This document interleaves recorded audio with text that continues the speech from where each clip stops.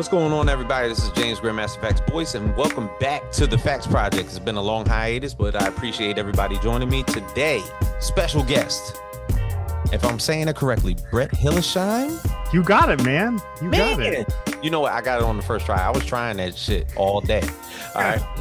You may know him from Indie Comic Dispatch, but today he is on the other side of this, where he's not doing the interviews, and we are going to talk about Immortalis, his first storyline, printed and published with Wingless Comics. Thank you for being here, sir. Thank you for having me. It's so weird to be on this side and like not be in control. So I'm going to do my best to just sit here and let you ask the questions. You know what? I appreciate it because, well, first and foremost, I have to bring up the fact that me and you have sort of the same like-minded spirit in indie comics. Mm-hmm. You doing Indie Comic Dispatch for as long as you have, me doing the Facts Project as long as I've have. And the majority of it is that we love the stories that we put together, the stories that we talk about. Yeah. And pretty much, I'm looking at the back of your wall. I can see tons of comics back there. Yeah. I literally have this one shelf. I mean, you can't see beyond me or anything like that, but I understand exactly where you're coming from. Like you are a fan of a lot of indie comics, a lot of indie stories that are put out there for you, and you get to talk about them on a weekly or better yet monthly basis, which is all by the means great. So I just wanted to put that out there. Yeah, huge fan of indie comics. I just think that the storylines we get, the characters we get are so much real, so much more authentic than the mainstream publishers. It's you just can't find the stories that you find in indie comics anywhere else. I love it. That's true. And that is a perfect segue into what we are going to talk about, and that is Immortalis. Yes. So when we're bringing up this specific storyline, you decided to go into the genre of historical fantasy. Yep. Why did you choose to do that? So it really has been all about the fall of Constantinople. When I was an undergraduate in college, I had to take a medieval history class. I don't even remember why I had to take a medieval history class, but I had to. And I was so not looking forward to it, but I had the best professor in the world. And he told us through the course of that class about the fall of Constantinople. And there were several kind of big movies out at the time. I remember Two Towers was one of them that had just been out, Lord of the Rings, and of course the Battle of Helm's Deep and that. And he told about the fall of Constantinople in such a way that I was just like, why is nobody talking about this? Why hasn't there been a blockbuster movie made of this? Like, this is an awesome story. And over, 20 plus years now, that story just sparked creativity in me and just evolved in my head to the point where it's history. It's based on the fall of Constantinople, but my brain has just added all these fantasy elements to it because there's a lot of myths and legends that sprung up among the people of that area around the fall of Constantinople. So it's a lot of interesting stuff. Yeah, and for a lot of people that do not understand this, we're talking about the Ottoman Empire, we're talking about the Byzantine Empire, we are talking about what you may know now as modern day Istanbul, which is Turkey. Yep. You know? So for a lot of people that do not know, this is one of the Roman last ports and posts that they had. It is, of course, a signature hub of connection between Europe and Asia and Africa because of where it stands geographically. Yeah. So we're looking at I remember We Might Be Giants, the Animaniacs episode where it was Istanbul was Constantinople. There was like a song. Yeah, there's a song. Yeah. There's a song, Istanbul was Constantinople. I remember that song. Yep. There's nobody's business but the Turks. Right. Right. See, look, you be on the same damn page. Yep. But more so, when you were putting this together, not a lot of people like to dive into any type of historical or factual prowess when they're putting their books together. You decided to basically like take this chunk of historical fact and then mold it into a world of fantasy. Mm-hmm. Now, how did this come about? Because no, as long as you've been a lover of indie comics, this is your first go around of basically publishing your own indie work. Yeah. Why this? Again, the story's just been in my head, and as so Brian Lambert of Wingless Comics and I have been friends, and he has been kind of part of Indie Comics Dispatch in the background since close to its inception, really. He's always been an ear I could bend and just talk to stuff, get feedback on. Um, and so through the course, he was always kind of hammering me, Brett. I know you got a story. I know you got a story. I know you got a story. When are you going to tell it? When are you going to tell it? Um, and so my story has always been the fall of Constantinople. The great book I was always going to write was going to be on that. In my mind, it was a novel. And as you start kind of going through some of the myths and legends that sprung up around it that are kind of major, that are kind of central, that in every retelling of the fall of Constantinople, people mention. There's a mysterious blue glowing that happens over the main church in Constantinople called the Hagia Sophia. That nobody knows what happened to Emperor Constantine. He leads the charge as the Ottomans are invading the city, and he disappears. And there's this whole lore and mythology that follows that story. And then there's all Mm. these kind of myths and legends of demons and characters around it, that kind of helped contribute to the fall, because they didn't like Rome or whatever. And so that's synergizing that with the historical facts, right? So that what we know happened, and then taking into account all these myths and legends, just kind of helped it evolve along the way into a fantasy story, because you can't incorporate those myths and legends without ultimately making it a fantasy story. Now, if you could Mm-hmm. explain some of the characters that are involved in this book. Yeah, so there's really five main characters, that we get to see. Constantine, Emperor Constantine the 11th. He's the last kind of Roman emperor. Um, the Western Empire would say he's the last of the Eastern Empire. He would say he's the last of the Roman Empire, because this was really the Roman Empire's last stand right here. This was it. Italy at that point, actual Rome was taken over by the papacy.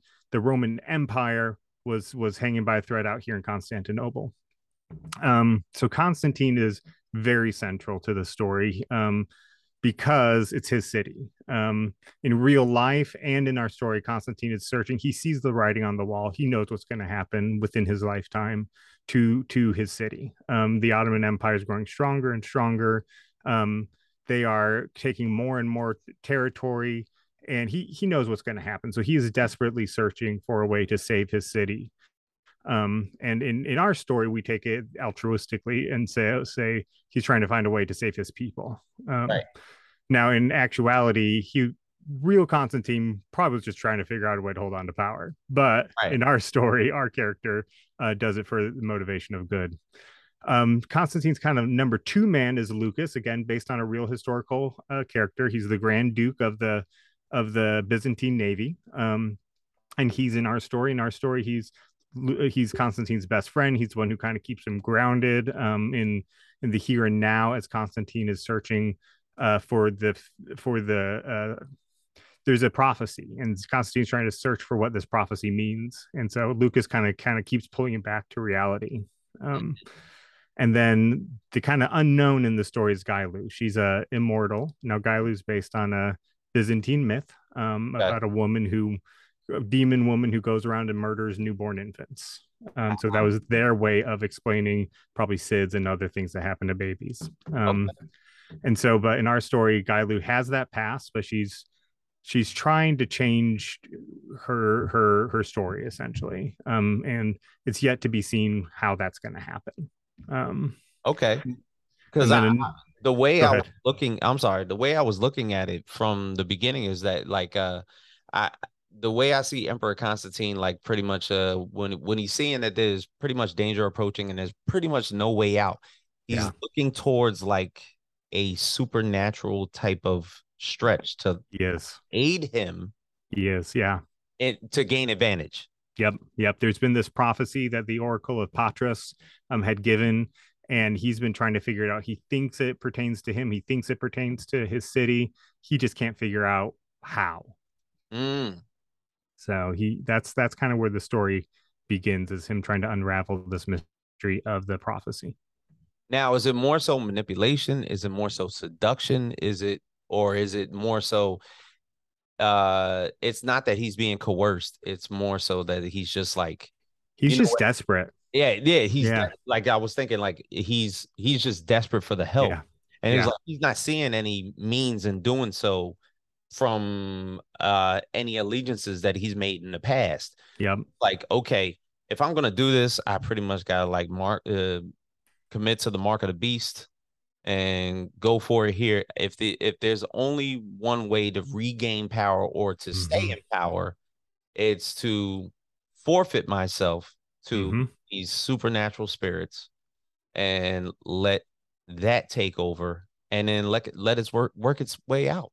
To a large degree, yeah. So yeah, he at the beginning, when this prophecy is given, he doesn't know there's supernatural happenings, and he slowly starts figuring it out. And throughout the course, Immortalis will be a four-part series, and throughout the course of the series, he does exactly what you say. He begins to gamble with in his head what he's going to do. Do I just surrender to these forces so that my people can live? Do I fight? Do I run? What do I do? So he's always struggling with that in his Right.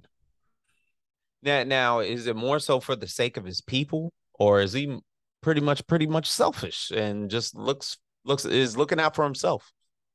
In our story, he's motivated by his people. He is good natured. Okay. Now there's always a little bit of selfishness there that I think he wrestles with, and a little bit of ego, which he thinks that he can be the one to figure it out. He can be the one to save his people, and that's all things he's going to have to deal with as the series progresses. Is can he? Should he be the only one? Should he be the one even that does all this? Is there a one even? So, um, his character flaws are ego and probably pride. Um, Mm, yeah, well, pride being one of the seven deadly sins, I didn't exactly. think that it essentially helps his case. Um, Yeah. now, when we're looking at this from the end of how this is going to take place, this is a four-part story Hmm. from the ways that you're basically putting this together. Yep. There is an issue zero. There So is. Yeah. there's a prequel to this. Now, where does this configure in the overall story?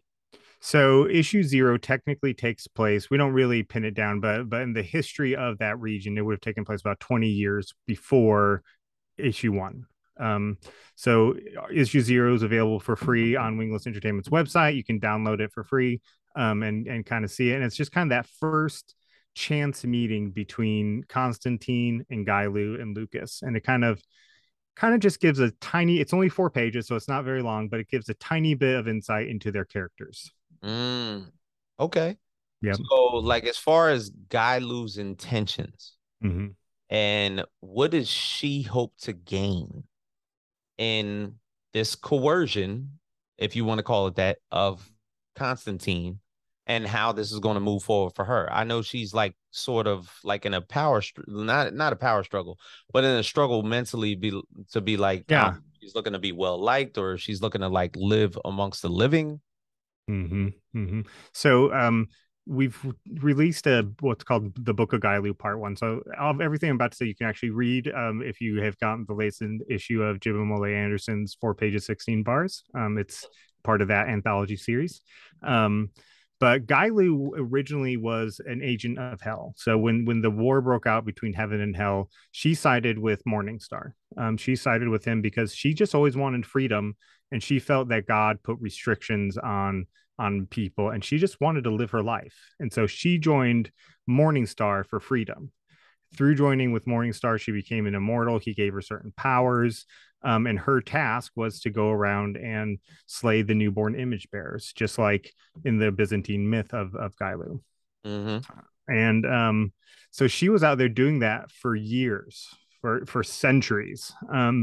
And eventually she came to a stable one evening, newborn baby in a stable. Um, Mm, and it was a different type of baby. And she just kind of saw the truth of what she had been doing. And she abandoned her mission. She abandoned everything.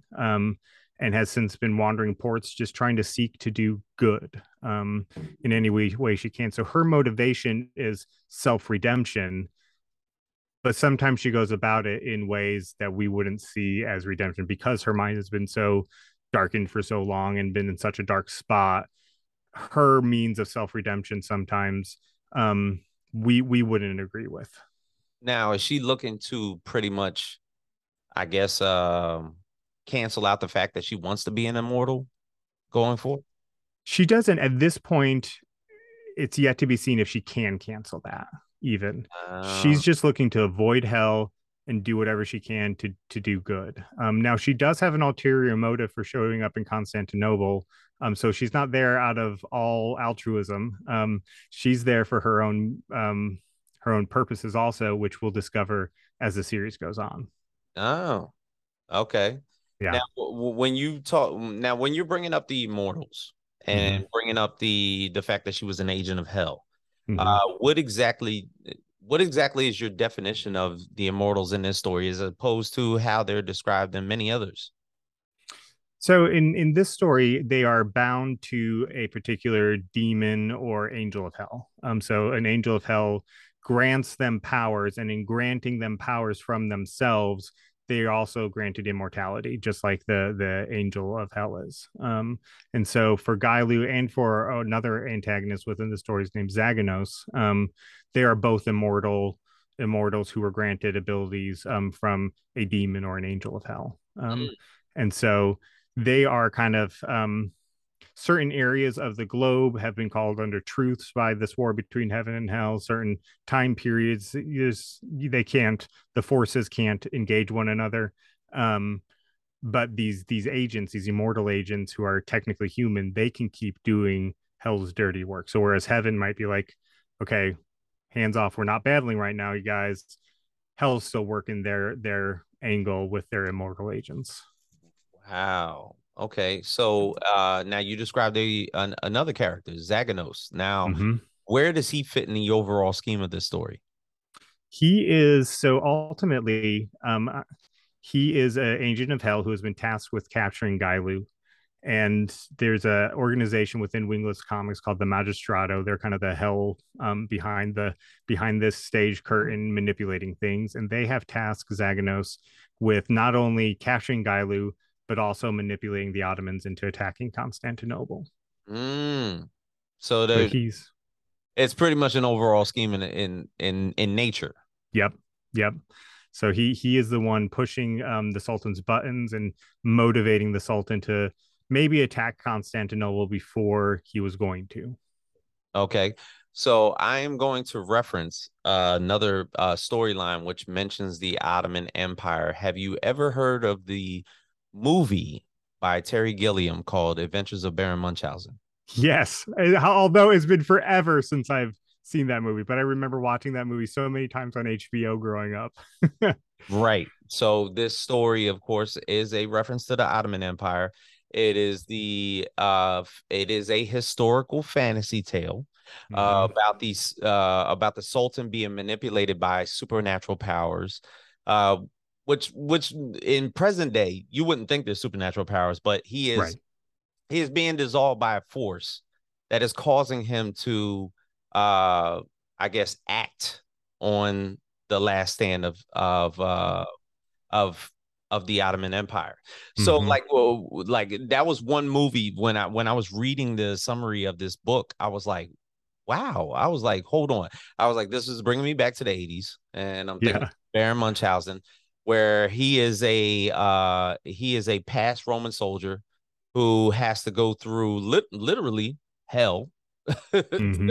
and then come Mm-hmm. back out with his band of pretty much superhuman type army, one that can hear very well, one that can has is supreme eyesight, that can shoot Yeah. within like 1,000 yards away, one that is very strong, and one that can run very fast like the Flash. So Yeah, I remember like, all that he now. almost Yeah. had like superhuman beings that Yeah. had aiding him in this battle, and it was all against the Sultan of Turkey within Mm-hmm. that time. So this storyline, even though it's very serious in presence, and of course that Terry Gilliam brought that out to be almost like a comedy, Yep. some sort of Yep. sense. It kind of resonated with me when I was reading the summary going forth. So that kudos to you, bro. Like it made me go back to the past. And I actually, when I was reading this, I was like, let me watch Baron Munchausen again. That's hilarious because like I said, I remember watching that, but in my brain, that wasn't anywhere in my conscious brain as I was coming up with this story. But now I got to go rewatch it just to see, like, Absolutely, man. There's yeah, a lot of great actors in that movie. yeah, And yeah, there's a young Uma Thurman as cute as yeah, Aphrodite in there. yeah. Like There's there's a ton of actors in that one. ton like John Cleese, Monty Python Mm-hmm. actors in that Mm-hmm. storyline. Yep. Definitely. So you mentioned what you mentioned the Magistrados, you mentioned Mm-hmm. Morning Star. Mm-hmm. The connection now. Mm-hmm. We're now crossing a bridge Yeah. to Yeah. So.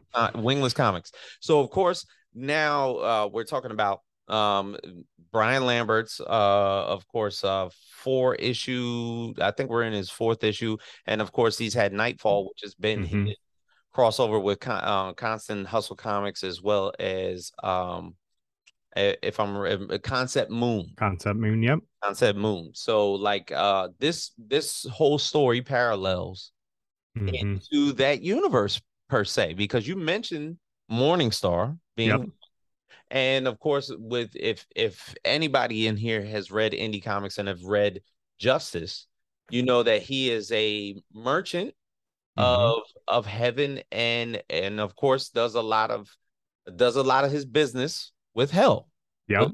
with Caliburn and a lot of the other characters that are pretty much bored out there.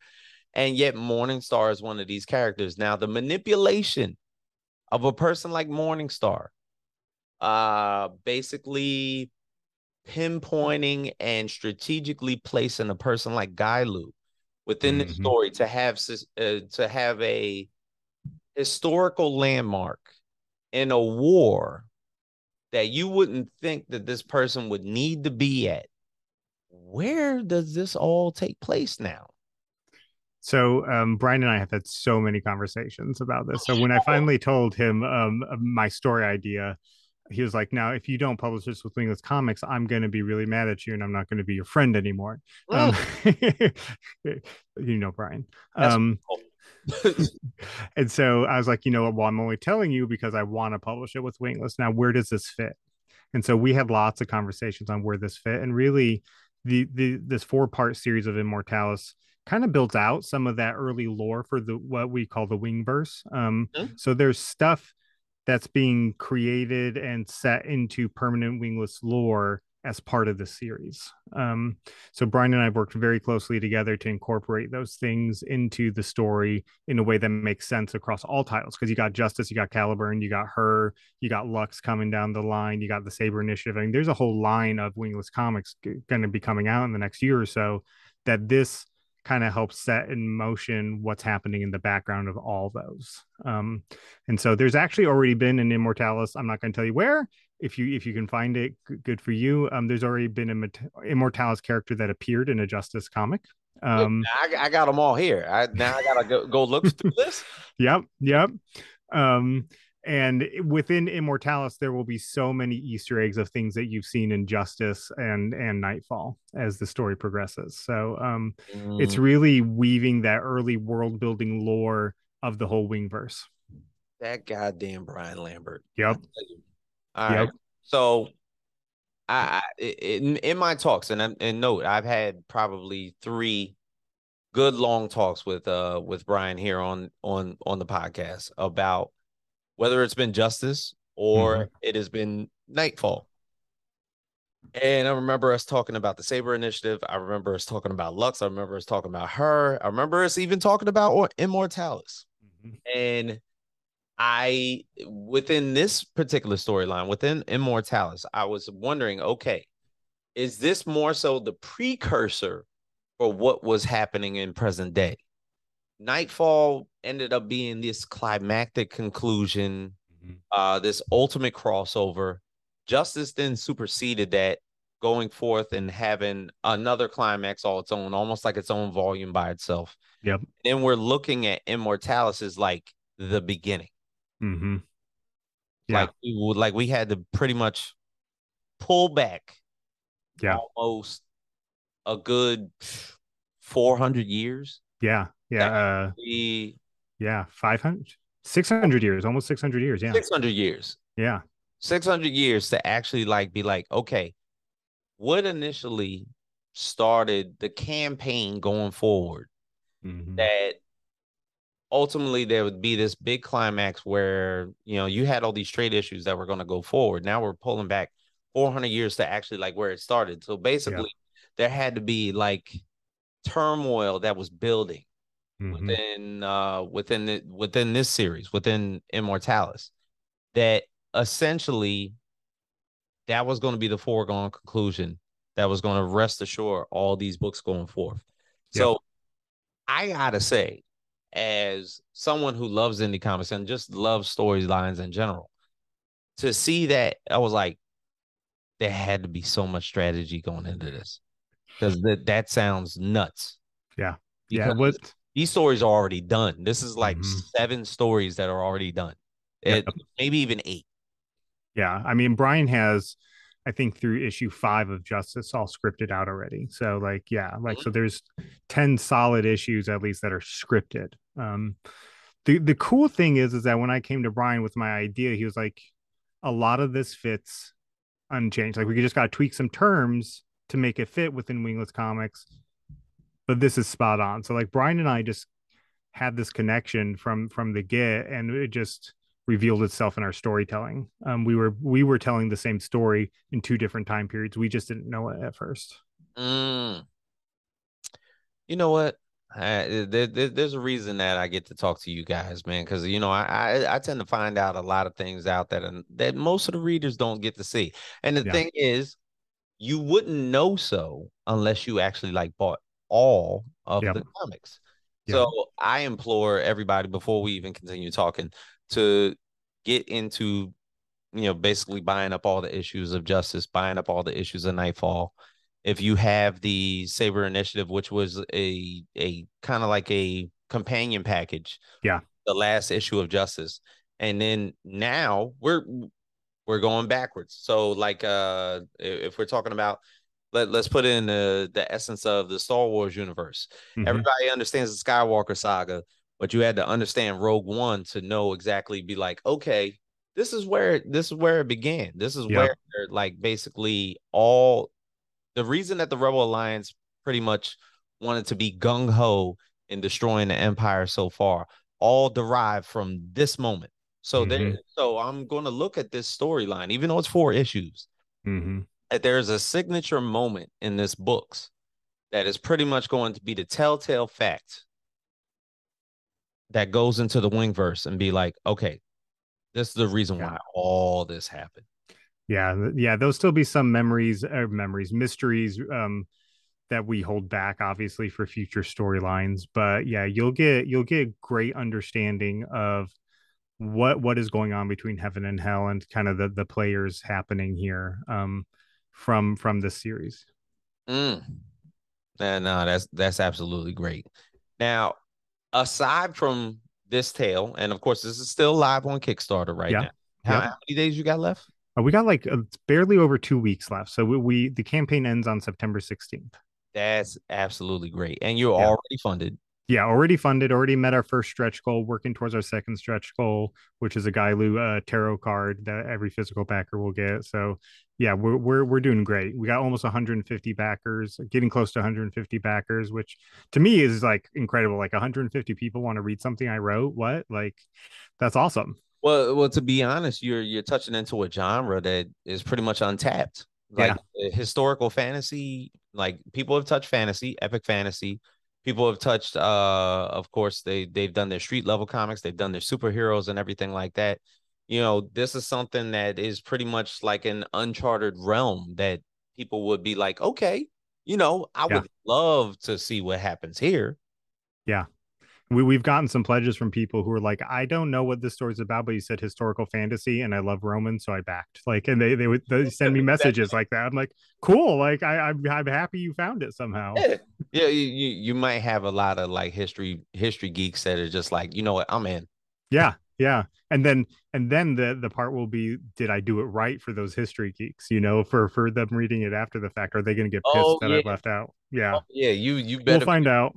but you have to describe to them, be like, it's fantasy at the Yeah, end of the day. yeah, At the end of the day, I mean, I'm not supposed to be factual. It is a yeah, comic, and at the end of the day, there's a lot of fantasy that goes with this. So there's going to be particular characters that you're going to be like, oh, well, that never happened. They're like, yeah. well, I made it happen. Comics, you can do pretty much anything. Exactly, exactly. So aside from this, you've done an anthology program with the Hmm. Tales of the Dispatch. Yep, we've done three Um, volumes of that. the 3 volumes of that. Now, this was pretty much, I would say, aside from the podcast and aside from your live streams, this was your beginning into Hmm. like getting a niche into writing short stories into your dispatch tales. Now, Right. you say like ultimately, of course, Immortalis was in your mind, Hmm. but what was the love project and putting Tales of Dispatch together? So from the Dispatch, I'm just editor on. None of the tales are mine. Myself and Drew Lenhart of Snowy Works Comics. He kind of came to me. I'd had this idea of giving creators who wanted to be published but maybe didn't have any other venue of publishing, and doing an anthology. And then out of the blue, Drew Lenhart of Snowy Works messaged me and says, "Hey, I have this idea for an anthology." And I said, "Okay, me too." And so after some talking, we settled on a first time creator anthology. So all the stories that you read in Tales from the Dispatch, all 3 volumes, are first or second time creators. There's some second time in there, but they've people who've not been largely published or recognized within the comic world. And so their first stories are in there. We went through a submission process of through for each volume. Last year we published every story that was submitted to us because they were just so good that we couldn't turn any of them down. So we did two Mhm. volumes last year, and this year we were a bit more choosy. So we did have to reject a few, but we still have over 100 pages in volume 3 of just great storytelling. Anywhere from like 3 pages to I think the longest is 8 pages of storytelling, and you just get so many great stories in there. And it's these creators' first time being published in a volume and being able to hold something that they've created in their hand. It is honestly one of my favorite projects we do all year long at Indie Comics Dispatch is the anthology because every year I'm just amazed at the stories that we get in it. Oh, absolutely, absolutely. And as far as just the creation that's being put into them, I mean, pretty sure there's a lot of first time creators out there that when they finally get to see their work on a page, it probably Yeah. blows their mind. And I'm sure that Yeah. happened to you for the Oh first. yeah. I mean, Yeah. when I see the cover for Immortalis, I'm like, man, this really looks dope. But to be the Yeah. person that like actually like that idea came from, Yeah. It's crazy. It's crazy. So Immortalis issue 0 was part of the Nightfall 3 campaign. So when Nightfall 3 came out, Immortalis was printed in the back of that. And when I got my physical copy of that, I mean, I probably just sat there on the couch and stared at it for a good long time because I was just like, man, this is something that came out of my brain that's now on paper, published, and in the hands of people I don't even know. And so it is such a cool feeling to see something you've created in your hands, and just know that people are out there reading it, and some may like it, some may not, but that's okay. You've made something and put it out into the world, and that's to me that's awesome. Whenever anybody does that. that's very true. That's very true. Now, if we're looking at modern day Mm-hmm. comics that are pretty much being put out, and of course, you being a champion of indie comics for so long, and it now, how long have you been doing indie comic dispatch? We are in year 3. So yeah. Three. So yeah, not 3 full years yet, but coming up on 2.5 years. 2019, Early 2020. I early started. 2020. Okay. Well, I mean, it's kind of tricky because we weren't called Indie Comic Dispatch. It was just my personal Instagram channel at first, right? And Uh, um, so it was probably late 2019 when I on my feed started featuring indie comic reviews and trying to promote indie comic creators. okay. Yeah. And now, what would you say? as far as present day, what has been your experience with indie comics as opposed to the mainstream? I turned to indie comics for representation. So I'm white, but I have five children who are black, and my black children were looking at my largely white comic books. I'm a huge Superman fan, and if you look through most Superman comics, it's wall to wall white people. Yeah, And so particularly my youngest son, Will, he was looking through it, and he was having a hard time deciding what he wanted to be for Halloween. I said, Bud, do you like Superman so much? Why don't you dress up as Superman? And he went, Dad, I can't. And I was like, why? He's like, because Superman's white. And that's when I realized that I had kind of failed that diversity test of what he was being exposed to.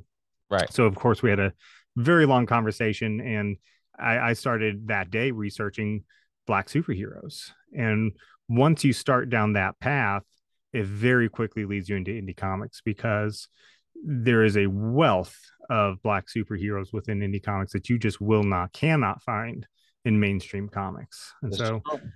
and then my daughter Maya followed down that same path. Maya wants to be a comic creator now, and but she she saw the other comics, was just kind of like, and then she saw Odina from Concrete Comics, and she fell in love, and she just can't wait to see the next issue of Odina. She can't wait to see Lux come out from Wingless Comics. And she's always scouring through my comics trying to see what she can find, and she gravitates those that represent her. Nice. Now, as far as like the epicenter of diversity that we tend to bolster within a lot of the indie comics that we read. Mm-hmm. Are there any publishers that are pretty much out there that you feel as though have stepped their game up? You've been doing this since the early 2020, and Yeah. you've had the opportunity to review, read, Mm-hmm. and have seen tons of them, and you've even seen them climb through the charts to be like very established publishing companies themselves, Yeah. and Yeah. had the ability to publish other works from other great people, Wingless being one of them. Like, do you feel as though if we're going back to the time of 2018, 2019, and I note this because a lot of people were inspired by when Black Panther came out to Mm-hmm. basically bring up their own characters to fruition. And is there like just a couple to name that are pretty much step above the rest, still doing tons of work, and have always surprised you by the work that they're putting in? Yeah. One of my favorite individuals is David Crownson of Kingwood Comics, Oh, Harriet Tubman, Demon Slayer. Um, he is just an amazing creator, and he's established his own imprint called Kingwood Comics. And they are starting to put out some fantastic stories. So keep your eye on him because he is just a fantastic storyteller and an all around great person. yes, sir. Concrete Comics continues to release new titles. They just finished Watchmen #2, and they're getting ready to launch Acolyte 4, Odina 4, and a third one, another one from Onaji that I can't think of the title right now. Mm. They are always expanding their offering. JL Johnson of Eniad, Yeah, that guy is just a machine. He is always outputting new issues. I think he's got #7 coming out soon. I mean, yeah. which is The just, the first one was a trade, so like his yeah, are now coming out as a trade, and he's going to put #7 out. So it's like yeah, it's the story is going to crazy. continue. It's crazy how much he puts out. I don't even understand that. He's got a newborn. Well, it was a newborn. He works a job, and he's just producing so much right now. Yeah, Um, yeah, other than Wingless, obviously, those are the ones that kind of immediately spring to mind. yeah. Dream Fury Comics, they are starting to expand their offerings with Kesha, I think it's Kesha Demon Hunter. Oh, Keisha Demon Eater. Yes, Demon Ear. Thank you. Um, and so they're growing what they're putting out too beyond their one title. And so yeah, there's so much good stuff out there right now, and so many new people trying trying to break into the scene too. That it's a remarkable time to be a creator and to be a lover of comics in general. Yeah, definitely. I can Yeah. honestly say that. I think there was a point at the beginning of the summer where I think I probably backed 17 Kickstarter campaigns. But Yeah. even in that, like even we're talking about the crowdfunding aspect of Mm-hmm. it. Like now, I mean, I got introduced to Indiegogo a little bit during that Mm-hmm. time, but then Zoop came along. Yeah. And that was a whole nother thing that was basically completely transformative because it only does indie comics. Yeah. And it Yeah. was put together by two people who've done digital comics in the past, Jordan Plotsky and pretty much have taken on a reins to be like, okay, there's other options Yeah. for indie comic book creators if they want to crowdfund their projects going forth. So Mm-hmm. it doesn't have to be Kickstarter all the time. Kickstarter, of course, does a lot of indie comics. They've done Yeah. $30 million in indie comics in the past, Yeah. but they do products. Mm-hmm. They do food, they do basically they do product Games. games, Yeah. homegrown Bath and Body Works type stuff and Mm-hmm. everything like that. So like that's kind of been their forte is just to crowdfund anything. So now Yeah. you have a crowdfunding aspect where they strictly go to indie comics. Like we only Mm-hmm. do comics. And they want to get into just more geek culture. Yeah, they want to do games and they want to do video games per se, like Mm-hmm. RPGs, and then they want to do video games. But the fact that you have somebody even like taking into accord, looking at how much indie comics has been successful for Kickstarter and be like, you know what, we would like to do that, but strictly for this culture. Yep. Yep. And that's amazing because somebody just It's thought of really that. cool. Like, you know what? Mm-hmm. This is what I want to do for them. Yep. I want to just do it strictly for that. Just anybody coming to that site who's looking for something, it's a comic fan, and so you have your audience already selected. You don't have to worry about, because Kickstarters run on an algorithm just like everything else. Yeah. You gotta follow certain things, like certain things, for projects to appear in your feed of Yeah. Kickstarter. And so, but knowing that Zoop is available, and they're very selective in the projects that they put, so you're getting a quality project, and you Mhm. know that when you go there, you're only seeing comics. And it's such a cool thing. It's such a what a time to be alive, right? Yeah. Yeah, absolutely. I mean, how good could it be to be a Yeah. creator nowadays? Yeah. Because you almost have now you have a choice. Mm-hmm. It's not like you're going to get booted out or anything like that where you're trying to put your project. No. You have a concept like Zoop that's basically taking forward and saying, you know what, if you're that close to your goal Mm-hmm. and you're not making it, let's extend the campaign for you a little Yep. bit so you can reach it. Yep. Yeah. Why Because not? I mean, how many times? I mean, I know I've seen several campaigns that are like maybe $200 off, something that might seem large, but given another week, they Yeah, could do it. that's They all. could That's do it. all it is. Yeah. Yep. So Definitely. yeah, Zoop is putting more power back into the hands of comic creators. Of course. Of course. Well, Brett, I gotta say, man, I look forward to the project and hopefully get it into my hands very soon. When are we looking for Immortalis to hit everybody's hands? The Kickstarter should be fulfilled in October. We are fulfilling with Comics Wellspring, so the book is almost done. All the colors are done and lettering's happening now. So before the end of the campaign, the book will be finished. And so all we have to do is wait for the funds to drop from Kickstarter, and then send everything to Comics Wellspring, and they will print and fulfill and ship everything, and get it in everybody's hands. Perfect, man. Perfect. Yep. Brett, this is like my first time outside of like doing like a live stream. I think I did one with Concrete like a very long time ago. Yeah. Where Yeah. we actually got a chance to speak one on one, and this has been absolutely phenomenal, man. Thank you for Thank being you. here. Ditto. Thank you for having me. I really appreciate it. Absolutely, absolutely. And next 2 weeks, Immortalis still on Kickstarter, doing well so far, already funded, Yeah. and will be in everybody's hands by October. So, Brett, thank you for doing this again. Thank you, sir. I appreciate you. Absolutely. So for Brett Hillesheim, I'm saying that correctly again. You got it. You got it. Yep. James Grandmaster Facts voice. And we are out.